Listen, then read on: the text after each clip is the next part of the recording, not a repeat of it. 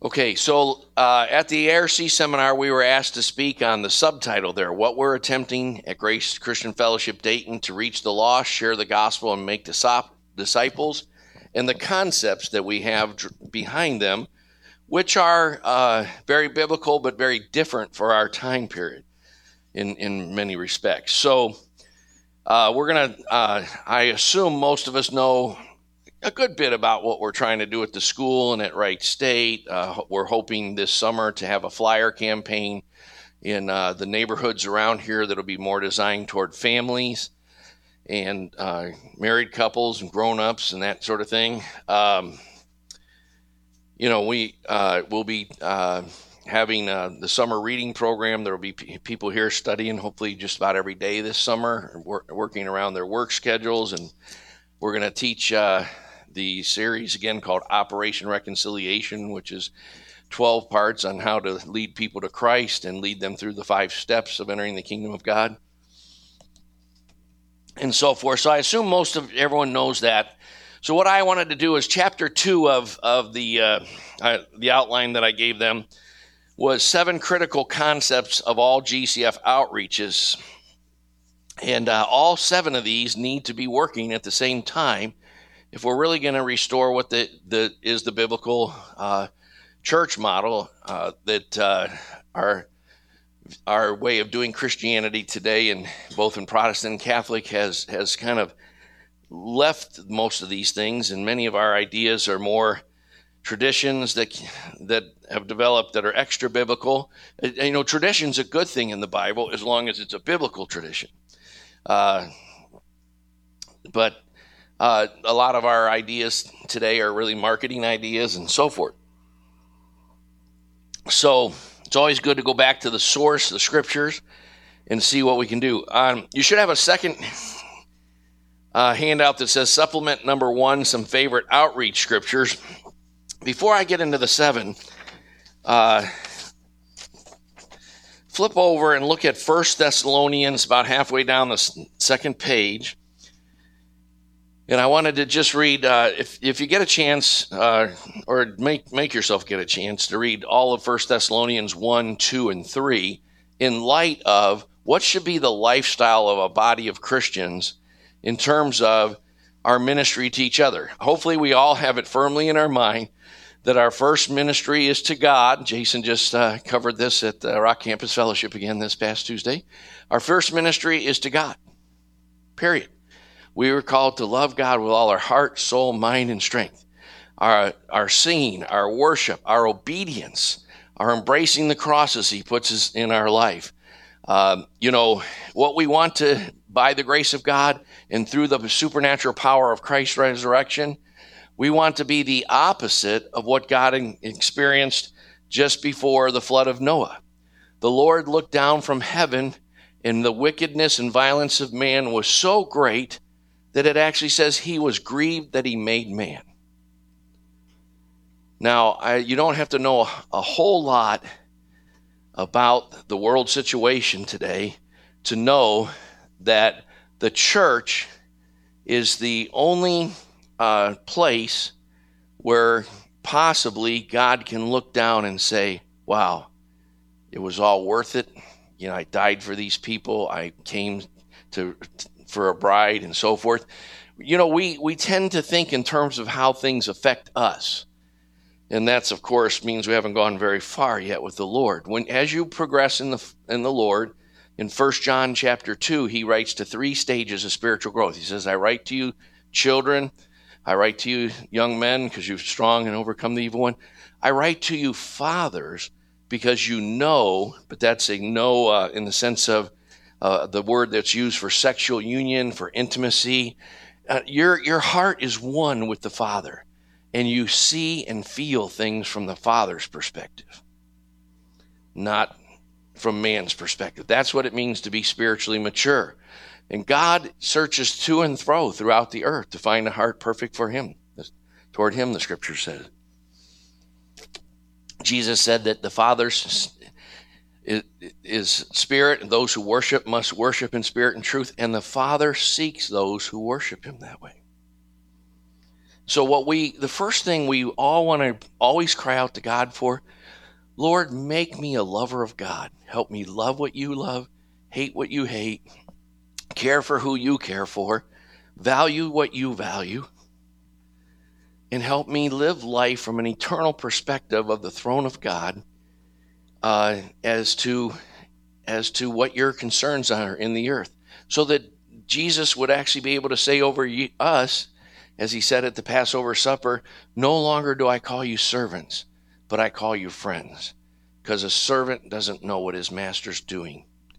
What causes me the most fear in my bones today, in today's world, is that God said concerning his friend Abraham, a person that God called his friend, called David a man after his own heart, called Abraham his friend. And he said, shall I do these things in the earth without telling my friend Abraham?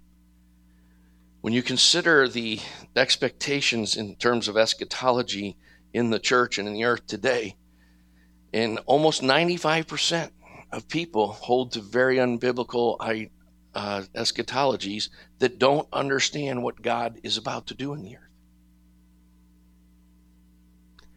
And frankly, it affects our strategy. So the first ministry is be a lover of God. Second, of course, is that we need to love one another.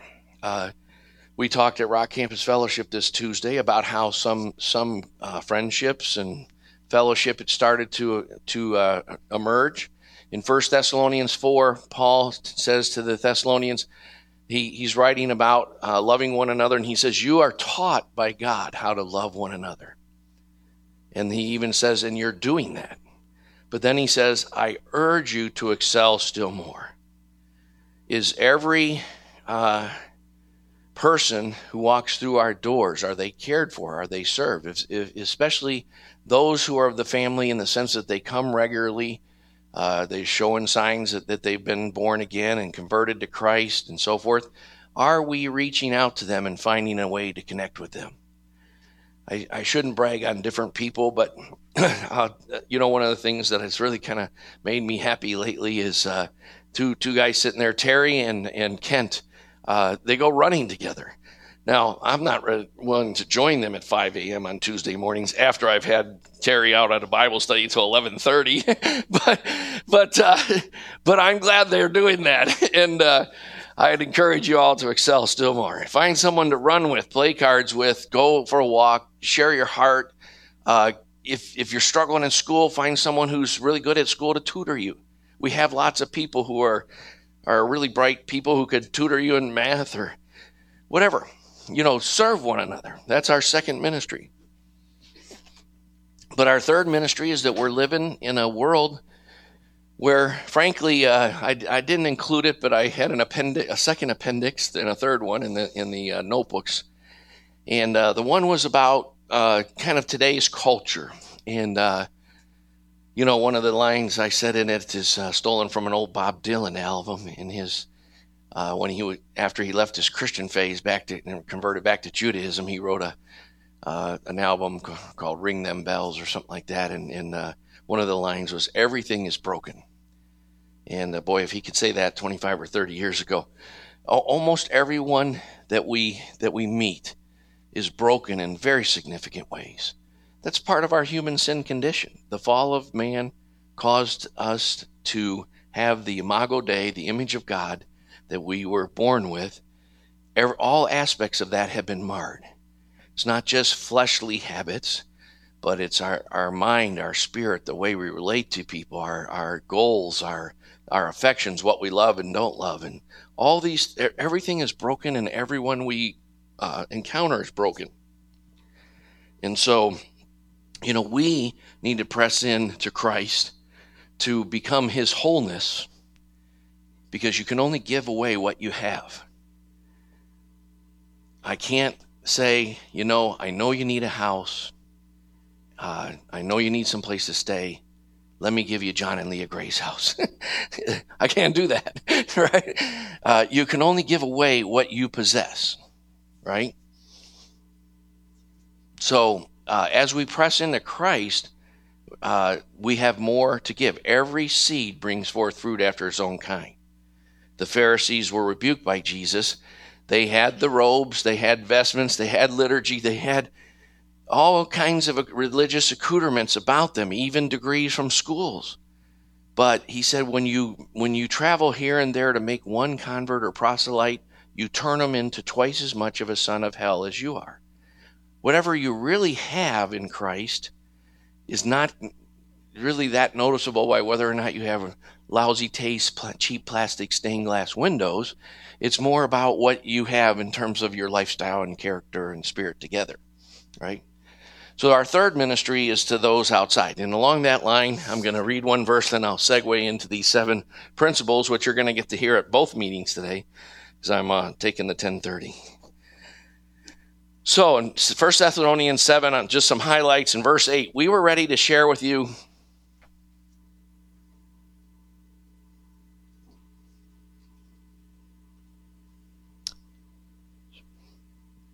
not only the gospel of God, but also our own suke is the Greek. Our souls, our lives. Now, one of the ways you spell that in real life is T-I-M-E. If you want to show love to a kid, love is spelled T-I-M-E.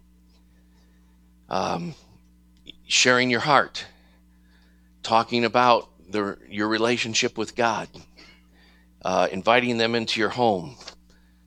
I remember when we first started doing inner city stuff, actually before we even started this church a couple of years back, we had some really troubled guys in our house, and I was having a Bible study with them. And, they, 1 Peter 4, he says, be hospitable without complaint. And after they left, I found out that the guy went to the restroom and he clogged up the whole toilet so much that it flooded all over the floor. But he was embarrassed to say something, so he got out of there. and I had to say, Lord, help me. I'm wanting to complain here, Lord. But your word says to be hospitable without complaint. So, I love that verse. It's sacred ground. Like, did you invest the time in this one or that one? And you know what? No pastor can do that. Even Jesus had 3 that he invested the most time in. And then there were 9 more that made up to 12. And then he sent out 70 others in Luke 10, and based on Acts 1 and other, there probably were about 120 or 150 people, some of whom could only follow around when they were up in Galilee, but they had other things to attend to whenever he went down to Judea. Probably others joined them when they were in Judea area. But, a pastor has to multiply pastors. The reason I have certain people that go to the Bible studies with me is so that we can multiply the number of people who can do those Bible studies and care for people and bring them along in the things of the Lord. He goes on to say, in this same passage, one of the things I like for this reason, we constantly thank God that when you receive the word of God, which you heard from us, you accepted it not as the word of men, for what it really is, the word of God, listen to this, which also performs its work in you who believe. The word of God works in people. People wonder why I quote so many scriptures when I'm talking to people. Why I spent so many years memorizing hundreds and hundreds of scriptures. Because you know what? You don't really want my opinion. My opinion and $2 will buy you a coffee with a plain coffee at Starbucks. You can get that without my opinion as well, as long as you have the $2. So one of the reasons we need to know the scriptures is because Moses prophesied that I would that all God's people are prophets. If you're born again and baptized in the Holy Spirit, God's intention is that you speak as a prophet. Peter said, if anyone speaks, let him speak as the mouthpiece of God. Are the opinions you have, that's why I go a little crazy about all the crazy things I see on Facebook and stuff like that. Like, are the opinions you have, are you speaking what Jesus would have you to be speaking in the time, circumstance, attitude, and motivation that he is? Anything less than that is sin. So, Look up Romans 10. I love the fact that the word of God is what does the work. How can they believe unless they hear? And how can they hear unless they're sent? You know, a lot of Christians, there's a big fight in Christian circles, if you read the books and the articles, about whether we should do friendship or lifestyle evangelism, where we live our lives in such a godly way that they ask us, wow, why do you have it so together, Edwin? And then Edwin tells them all about Jesus, right? That's called friendship or lifestyle evangelism. And it does happen. If people call you and go, well, I was in trouble and I thought of you, and it's partly because they saw the spirit and motivation, the attitude, they saw the lifestyle you had. But, I knew a group of Christians that were really big on that, and so they had done what we did even more so. They had clustered to the point where on this one cul-de-sac, they had like 5 different leaders live in and so forth, and they all went to great extremes to have their house look nice and their yard look nice. And the one pastor said, no matter how much we work at it, the 2 gay guys at the end of the cul-de-sac have a nicer house and better lawn than we do. So, there's some limitations to lifestyle and friendship evangelism. Many Buddhists, because of their theology, live more disciplined lives than most Christians. And it sort of makes sense if you understand their religion and their worldview. So the Bible also speaks in favor of what's called proclamation evangelism. What we're going to focus on this summer with whoever stays for the summer is recording lots of messages that we can use, getting lots of materials we can use, but teaching us how to go out in teams of 2 and share the gospel, at least to start with, at the tables at Wright State. But my hope is by the time this little building is starting to get crowded, I'm hoping we can get to maybe where we're breaking even financially. And if we are, eventually someday I want to have a van, like a big old party van from the 70s, and have it like speakers on it, and have a receiver, and have a cordless mic, and all kinds of racks of literature and CDs loaded in it. I want to be able to go to a park, pull up, and preach the gospel. Not like the Quad Gods, or at least not their message. But I think, Ken texted me and said the Quad Gods are here one day, but unfortunately I was in my study working. But I still haven't got to hear them, but I'm assuming they're like they used to be in the 70s and 80s, but we'll see. Anyway, so let's get into this. The first thing is actually covered by the first 3 verses on your supplemental scripture list, but the first point on your chapter 2 outline is that fishing is following Jesus. Now, hopefully we've heard this enough here to understand that if you're not involved, I thank God for every volunteer at Kids Rock, at Rock Campus Fellowship, that, just being here early and on time and coming to both meetings, like obviously the people here do, since you're at the first meeting, even that is part of fishing. Because the truth of the matter is, it's called the warm body principle. When you come in here and there's 8 people, it's easy to assume, boy, this is just like, and half of the people are from one family. These people are just, from Appalachia or something. And so I probably get that one out of the CD somehow, Jordan. But that I'm saying that's what they're thinking, or whatever. That there's some kind of dysfunction or something. As we grow, people have to say, hey, there's 30 people here. Hopefully someday 50, 70 people here. Now, I don't want to trust in 2,000 people being here or anything like that. Frankly, when we start pushing 100 people, I'm hoping we have enough shepherds and leaders and so forth to start a second church. And when we start pushing 100 people or 125 this second time through, I'm hoping we'll start a third church. I can't wait to send the teams and launch the websites for gcfxenia.org that'll have outreaches to Central State University, Wilberforce, and Cedarville University. Can you imagine a church that has a campus ministry at Cedarville and Central State? Awesome. That I think I'm going to move to Xenia, but you better be prepared to take over in case Xenia gets too tempting for me. But and we can do the same thing at Ohio State. If you know where Upper Arlington is, in Ohio State, in the inner city neighborhoods, they're all together at one place, even more so than we have right here in Dayton. We can do the inner city thing, the Kids Rock, the university ministry, and build a community at the same place. So have enough faith in God to see yourself leading worship for that, doing counseling, being part of the Casting Out Demons deliverance team, and knowing all three of the major perspectives that have been, at least in Western Christianity, about counseling and so forth. And start paying the price every day to get there.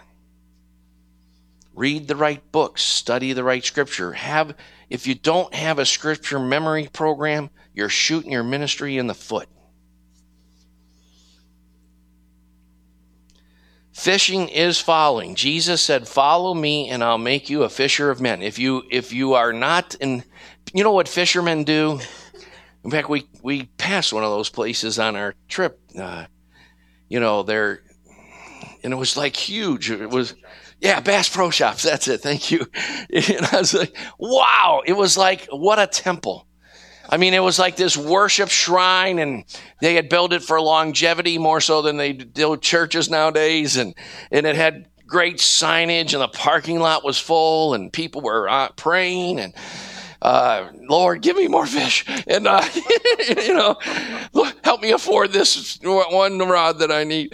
Give me a better job so I can buy a better boat. People who want to fish invest in fishing. They have the fishing magazines, and they read the fishing websites. Really, if you really are seeing things from God's perspective, do you know that our first reason for evangelism is not, and it's total sin and codependency if this is your first reason, it's not our compassion for the lost. That grows out of our first reason is our love of God, and He commands it. And it's out of His compassion for the lost. And it's out of His eternal plan. And it's not for Him all about being lost. It's also about His getting a bride for His Son. And it's about manifesting His glory through all the earth. He's got lots of other reasons why He does it.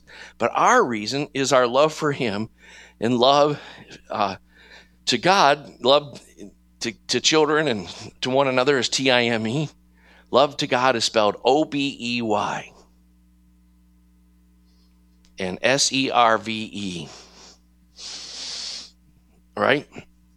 So the first principle I think we're probably well grounded in. The only thing else I want to say is if you read Luke's account that I've listed there, Mark and Matthew, they're all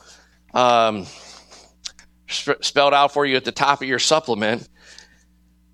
One of the things you need to spend some time thinking before God about is that they all involved cleaving to God and to Christ. That leaving and cleaving isn't about marriage.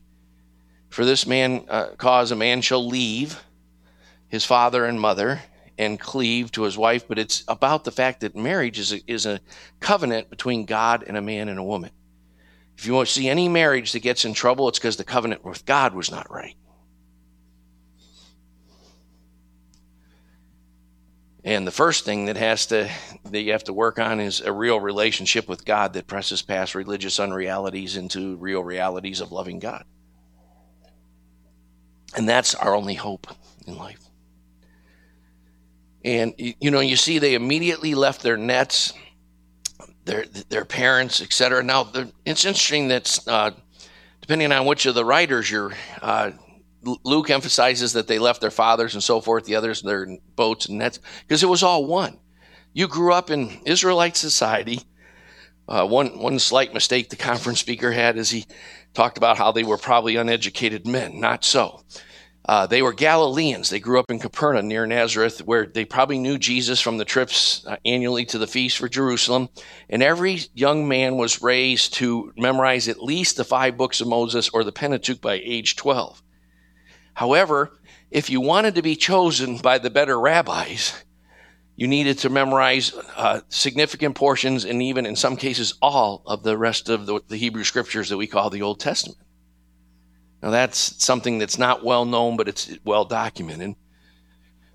And the truth is, these guys were guys that were passed over by the top rabbis. But that didn't mean that they didn't know the Bible a whole lot better than most people today. Oh, they did. But they didn't know the Bible well enough to be drafted, like the NBA draft. That's how the rabbis drafted who they wanted, and the top prospects of young men that knew the whole Old Testament is who they wanted. So Jesus, the rabbi, comes along and he drafts them because he's well aware of what God said to Samuel about David, that God doesn't look on outward things, he looks on the heart. And they were the guys he wanted. So the leaving part, this is what I fear for today. One of the reasons most people don't grow up in the Lord to any kind of a mature manifestation of Christ, even over quite a bit of time sometimes, is sometimes we're not doing enough leaving. You know what? You have to do whatever it takes to get rid of friendships or soul ties with your parents or anything that's causing you to compromise walking in the power of the obedient Spirit of Christ. If Satan has any hooks in you, if you can't say like Jesus said, Satan comes, the ruler of this world comes, but he has nothing in me, then he'll just take you down whenever he wants. He'll even allow you to have the appearance of doing pretty well spiritually for a week or two or here or there. But when the push comes to shove, when the body of Christians that you're a part of starts breaking through and having some so forth, you'll find yourself, eating dust again in the whatever your favorite sin or compromised area was. You have to leave, what it takes. I'm as you know, I'm very proud of and praying for and holding, Caleb. We've mentioned him a bunch of times, but he really kind of needed to go someplace where he could just be with God in a program for, Kent went through a series. You might need to do that. But you do need whatever is holding you back. You need a realistic plan to escalate to victory. That's the leaving part. If you have significant problems, you're not going to overcome it by, okay, I'm going to increase my Bible reading from 5 minutes a week to 20. That's not going to get you there. As you can see, I'm not exactly the height of a physical specimen here, and I've cut down going to Pisanello's Pizza from once a week to a couple times a year, but I haven't escalated enough to win. You know what I'm saying? I'm just playing. But all right. So number 2 point, going before we're ready. And by the way, I kind of have the first one I put a community of disciples. So we have to become a community of disciples, and we need everyone to become a disciple. In the way Jesus said, John 8, Jesus said, if you abide in my word and my word abides in you, then you will know the truth and the truth will set you free. And he says, if you abide in my word and my word abides in you, then you are truly my disciple. So if you know how to read the reverse negative, he's saying, if you don't abide in my word and my word doesn't abide in you, then you're not truly my disciple. Lots of people go to church all the time that don't spend any time alone in the scriptures.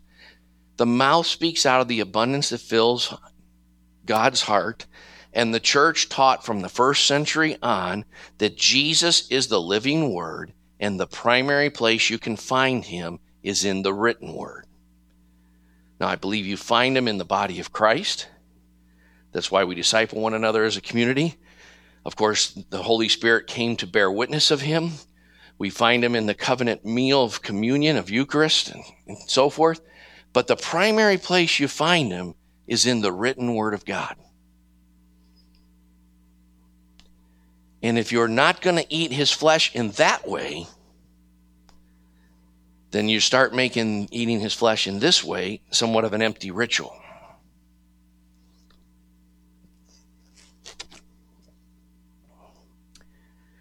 So that was a community of disciples. I went back to this missional community. Jesus started sending people before they're ready. This was probably the biggest mistake I made in Grace Christian Fellowship history. There were lots of things like the fact that, my business required 60 or 70 hours a week in the early years. I was still raising kids that were still in Christian schools and getting them through college. And John was even gone a couple years. Jason was gone, unfortunately, to me, not to him. He needed the college degree, but I'm glad they went now that they're back and it's done. But, Jason was gone for 4 years in the early years and so forth. But there were lots of reasons we struggled. But probably the primary reason is because we were really working with really troubled and broken people. I had grown up in a ritzy suburb, and I had primarily started churches among college students and so forth. And it took me a while to get my mind around how much more troubled even the college students are today. So I kind of was like, well, if we could just plead with them to get to a certain level of breaking their addictions and walking holy and knowing the word and being in love with God, then we'll have enough health to start reaching out. You know what? Jesus sent them out when they weren't that healthy yet. That's why we decided, we don't have the worship leader or the Whiz Kids leader or, being someone who's still 1 foot in the world and 1 foot in the Lord and all that kind of stuff. But we have lots of volunteers that are, and that's okay. Because here's what happens. When you start to love lost people and you begin to experience the Father's broken heart for people and things like that, you'll experience the verse that Jesus prayed in his high priestly prayer. In John 17, he says, Father, for their sakes I sanctify myself. Now, I hope you have this motivation. I hope I'm not talking to anything new to anyone, but if I am, by God's, get up here during the prayer afterwards and get prayed for, but get on your face to get prayed for if this isn't part of how you're motivated. I regularly get tempted to sin as everyone does. And I say, I can't. Because in 2 days we have Kids Rock or Rock Campus Fellowship, or we're only 3 days away from Friday night fellowship. I can't afford to lust or go to the wrong website or get drunk or whatever you might have you. If I start fellowshipping kind of arrogant thoughts and stuff, I cry out to God, help me humble myself because Kent is depending on me Friday night. I really do. I think like that all the time. I pray to God you would think like that.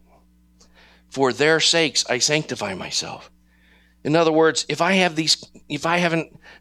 sins of commission or sins of omission, and I think some of us get to a place where our sins of commission are pretty well in good stead, but our sins of omission include our seeking God, our study of his word, our fasting, our spending time alone in worship.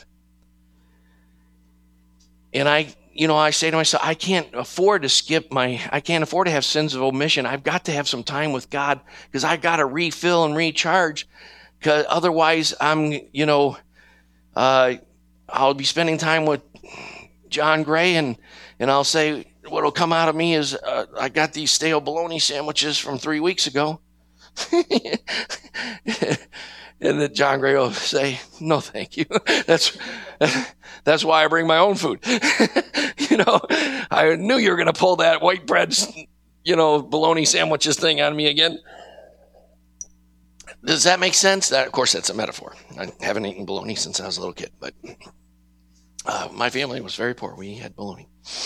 Some people like bologna, actually, if you're Italian or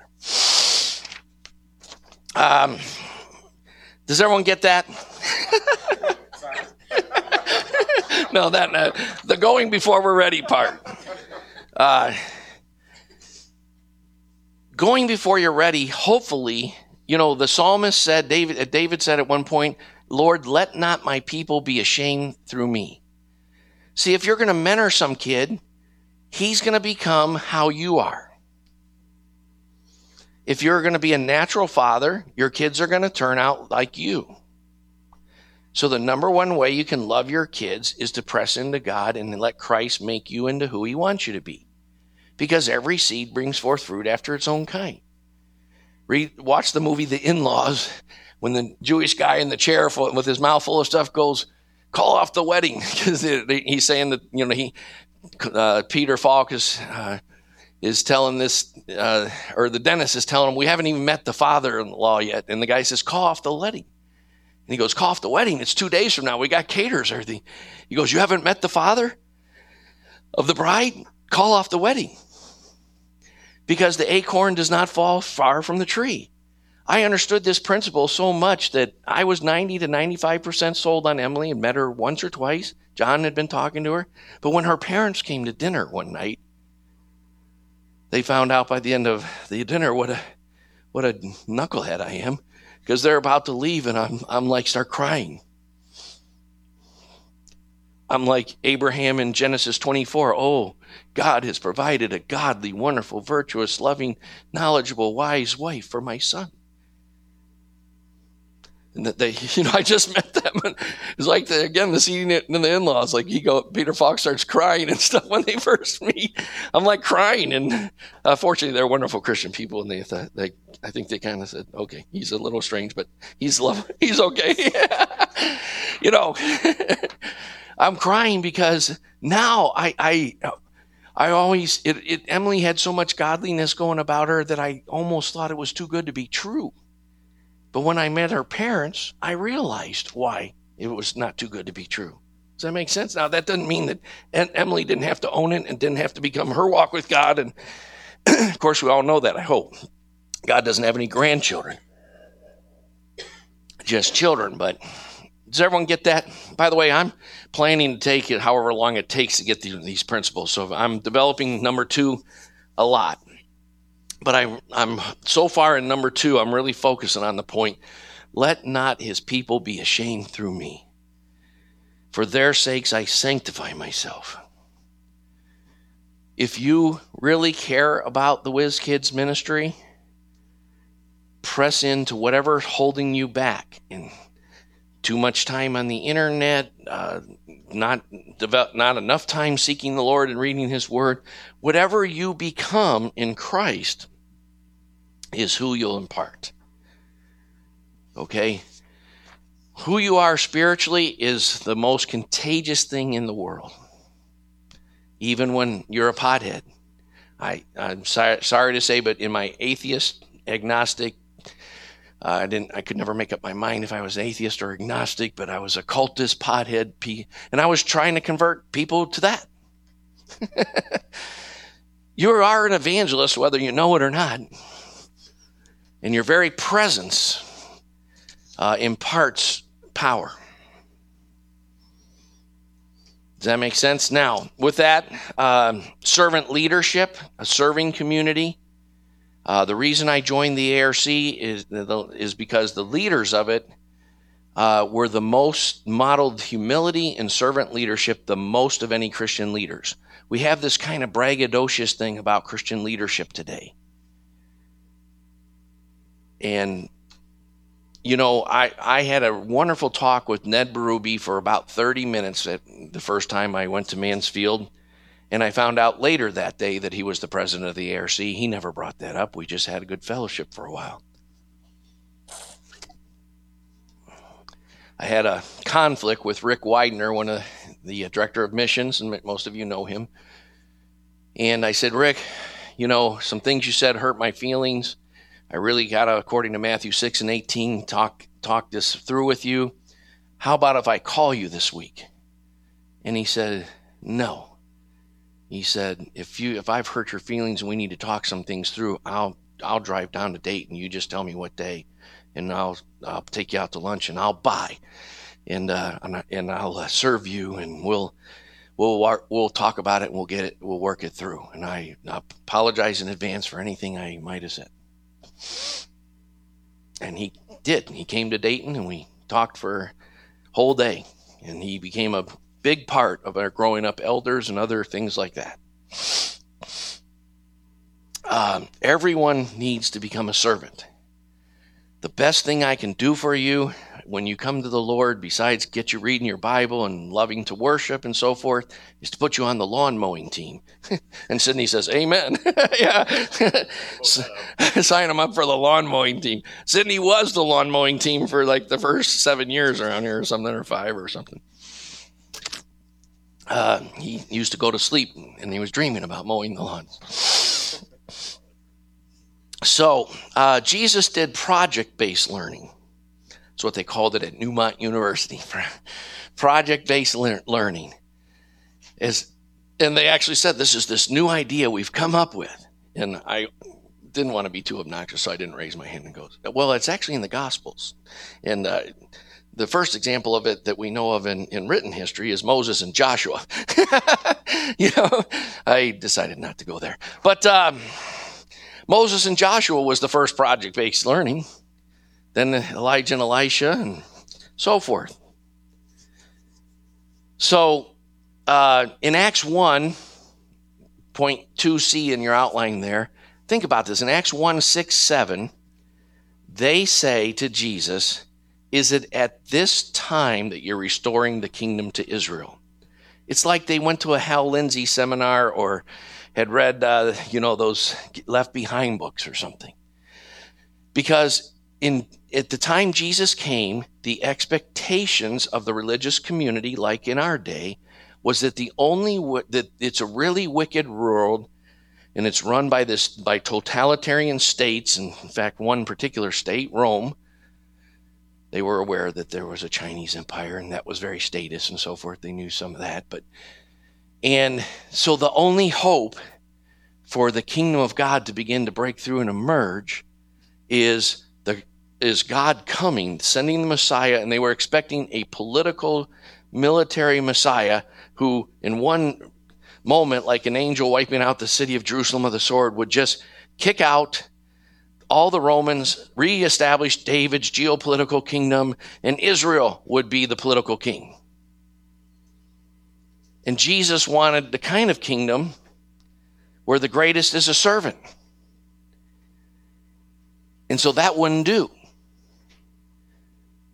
Jesus had instituted, when he, in John 1, it explains that he's the creator, among other places, he had instituted already 7 institutions: the self-government of a Christian man or woman, the family, the church.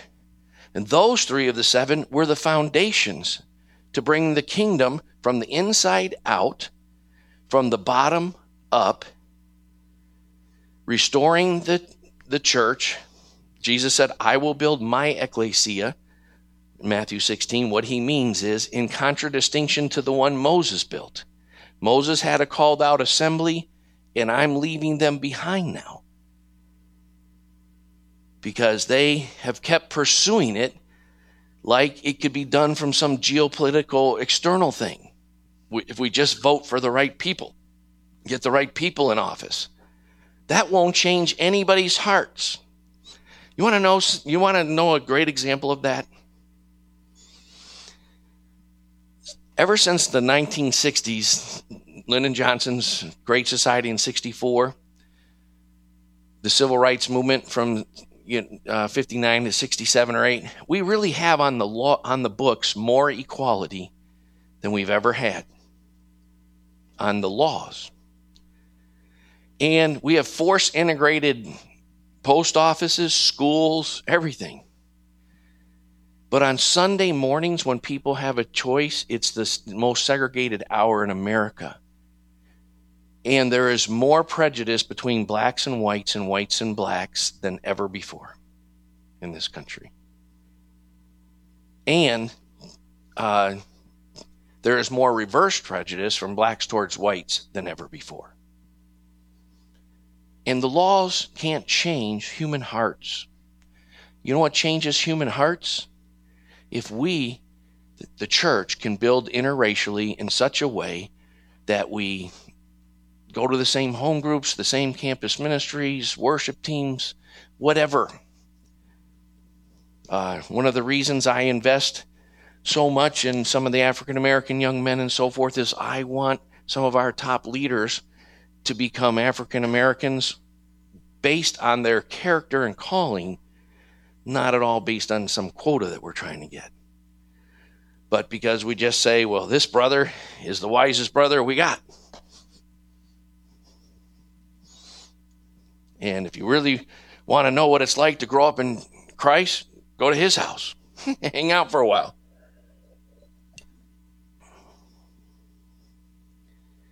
Do you get that? So that's why we got to go before we're ready. You won't grow into the things God's called you to do until, my mom used to use me to help her to cast out demons when I was 17. And I'd been a Christian. I'd been off marijuana like a few weeks. And I'd gone through 1 or 2 deliverance sessions myself.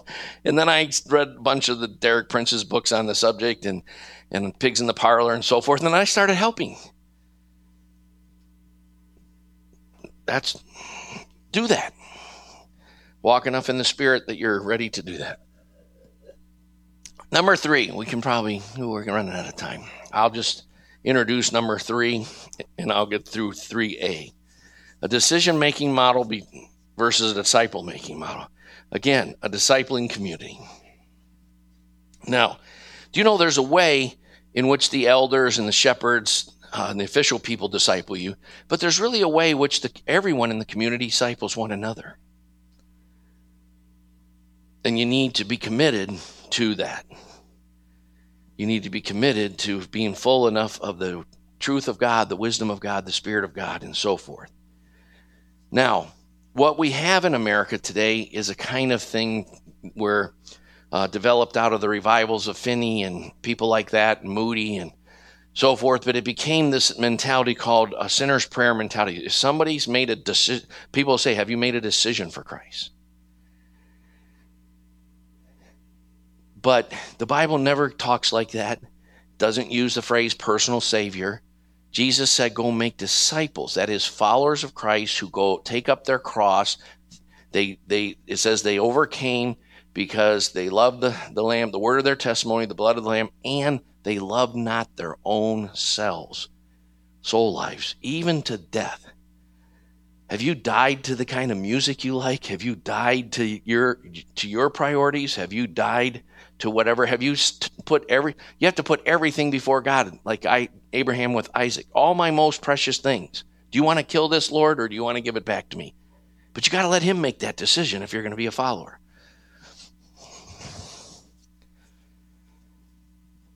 Does that make sense? So I'll just close by giving us another recap of the sinner's prayer. Most of you know this, and then I'll pick it up in the 10:30 meeting there. But here's what's wrong with the sinner's prayer today. When it first was started to be used was in the days of George Whitefield and John Wesley, about 20 years before our American War for Independence. And in those days, they had an idea called the conviction room. And what they would do is if you wanted to come pray the sinner's prayer, they would say, I don't think you're under deep enough conviction yet. In other words, I don't think you see the depth of your sin yet. You're not really desperate enough for a rescuer. What we mean by the sinner's prayer is, God, I'm a sinner, come into my life and make it better. And here's what, and heal me and make me whole, or whatever you say something like that.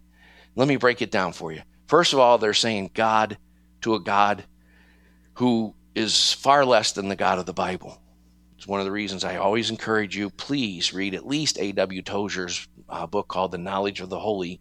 Please read a good book on the attributes of God so you can begin to move toward a God-centered view of life and realize how great he is.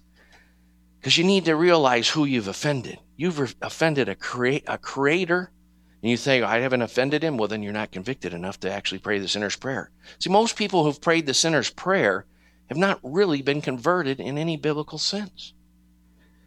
And they do statistics on this, by the way. They've proven that that's true in 95% of the case. About 1 out of 20 people who pray the sinner's prayer actually pray it kind of knowing some of the basic ideas that are in it.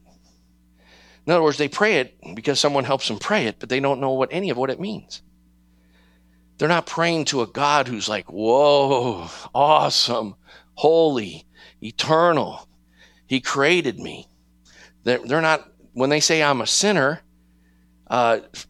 they don't mean they've offended some perfect, holy, awesome God who's beyond comprehension. They mean I've made a few mistakes. Well, you don't have to be all that insightful to know you've made a few mistakes. It doesn't take special revelation or conviction of the Holy Spirit. They mean like, oh yeah, I thought I was wrong once, but then I realized I was mistaken. That's kind of what they mean in their heart these days. And I've made a few mistakes. But sin is, Jesus took the rich young ruler, and even though he said he did all of the side of the commandments that have to do with loving our neighbor as ourselves, he didn't do the other sides about loving God. So he said, one thing you're lacking, go sell everything you have and come follow me. Wow. In other words, if you're really going to understand sin, you need to understand that love and hate, get involved in any marriage counseling situation where there's been a lot of hurt and a lot of grief and a lot of sin against one another for a long time, and you'll discover love and hate are much closer together than love and indifference. Because the anger and so forth that builds up is because there really was some love and some bonding at one time. And it's been all, the bank of love has been overdrawn by poor treatment of one another. Love and indifference, if you really don't care about your kids, be indifferent about them. Don't spend much time with them. Don't go taking them to Clifton Gorge on walks and everything else, right? So when they say, I'm a sinner, they kind of mean I've made some mistakes, but you're really not ready to be converted till you see the depth of it. And actually, I'll just leave us right there because it's really late, and I'll pick up the rest of the sinner's prayer when we come back.